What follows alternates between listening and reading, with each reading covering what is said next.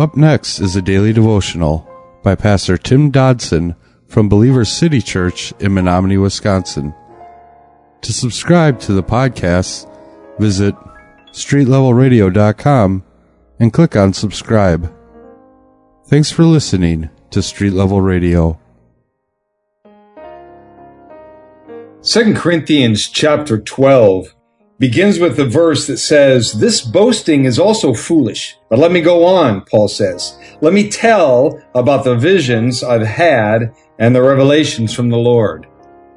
Now, certainly Paul was not one to brag about himself. After all, none of what he achieved or experienced was about him or his accomplishments, and no one knew it better than he did. Those who stood against Paul, no doubt, played him off as a lightweight. After all, he just taught the Bible. They had special revelations and visions. They had an exclusive, unique place before God, or at least they believed they did. Many today claim a similar standing, and they attempt to use it for their own advancement and their own self-glory. Now, this is what is behind every cult that exists today. Anyone can claim special position and standing via some unique spiritual experience, especially since those experiences cannot be verified by anyone else. It's a much harder sell and a much more accurate picture to be judged by our words and by our actions that each and every day of our lives exposes, especially over the long haul. Verse 2 of chapter 12 goes on. Paul says, 14 years ago, I was taken up in heaven for a visit. Don't ask me whether my body was there or just my spirit, for I don't know. Only God can answer that. But anyway, there I was in paradise and heard things so astonishing that they were beyond a man's power to describe or put in words, or in any way I'm not allowed to tell others. Now, this reference here is no doubt speaking about an event that happened 14 years prior to this writing, and that is recorded in the book of Acts, where Paul accounts how he was stoned to death outside the city of Lystra. It seems that in his humility, Paul, at least in the original text, the King James, New King James, etc., was speaking of himself in the third person. And he did so because it was the event, as well as the power that was behind this event, that Paul wanted to focus on, not himself. Again, Paul was not looking to draw attention to himself. If he was, he wouldn't have waited 14 years to first speak of this event. You see, it was common in that day to speak of three heavens. The first was the sky where the birds flew, and then the second was the place of the sun and the moon and the stars, and the third was where God resides. The phrase caught up, it's the same word where we get the word snatch away or rapture in the Greek. Paul was uncertain as to the details of exactly what had occurred, but he had been caught up, and he knew he was home, the place of God. He was in paradise. It seemed the things he heard there were to be only his private blessing and were not to be shared with others. What a refreshing and rare concept that is today, especially in a lot of charismatic churches. Verse 5 of the read goes on and says, "The experience is something worth bragging about, but I'm not going to do it. I am going to only boast about how weak I am and how great God is to use such weakness for His glory. I have plenty to boast about and would be no fool in doing it, but I don't want anyone to think more highly of me than he should from what he can actually see in my life and my message.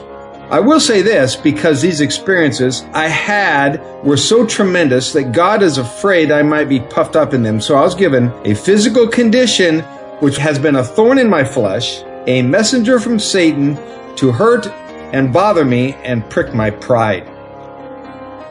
Paul could have, like so many others that have followed him, bragged about these events in his life and the things God had communicated to him personally. But Paul didn't want to use his experiences to be the sum of who he was, even if those events were true. He seemed to innately understand that with such experiences, would come those inevitable emotions, and man, that ground is always dangerous. Paul, he wanted instead to be known by his character, to be known by the fruit of his life and that which others saw in him and heard from him every day in the way he lived his life out.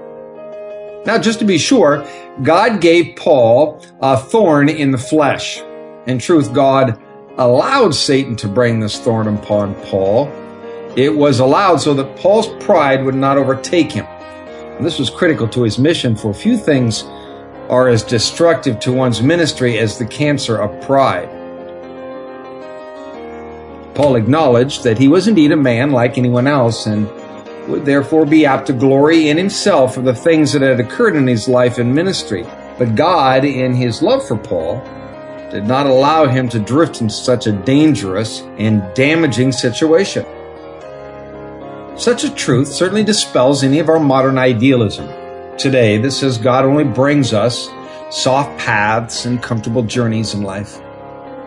I mean, we always want to place our humanistic idea of love upon the deity of love. We literally want to teach the embodiment and creator of love how he should love us.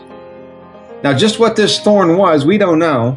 There has been much conjecture over the years, from the scholar to the novice.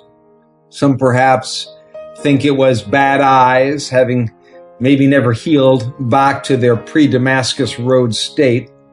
Some have proposed that maybe it was malaria or a speech issue or even migraines. Some have suggested it was simply the constant attacks from those who were supposed to be his brethren.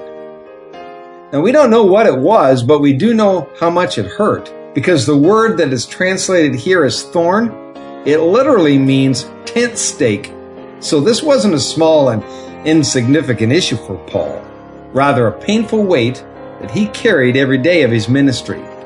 And it is clear, though, that Paul did not want to pen record of the specifics, perhaps knowing that the human tendency of placing undue focus on such details. The bottom line here is that this trial was allowed in Paul to keep him dependent on God rather than on himself. In our weakness, we naturally lean upon God all the more and depend on him to carry us through the difficulties. And while he often chooses not to remove the pain, he has promised to carry us through it and to never put us through more than we can endure. It's interesting that the sole reason Satan was cast out of heaven in the first place was his pride. Yet God used Satan's pride herein to subdue that pride in others. I guess that leaves us little doubt of just who's in control. That was a daily devotional by Pastor Tim Dodson from Believer City Church in Menominee, Wisconsin. For more information on Pastor Tim Dodson or Believer City Church, visit believerstogether.com.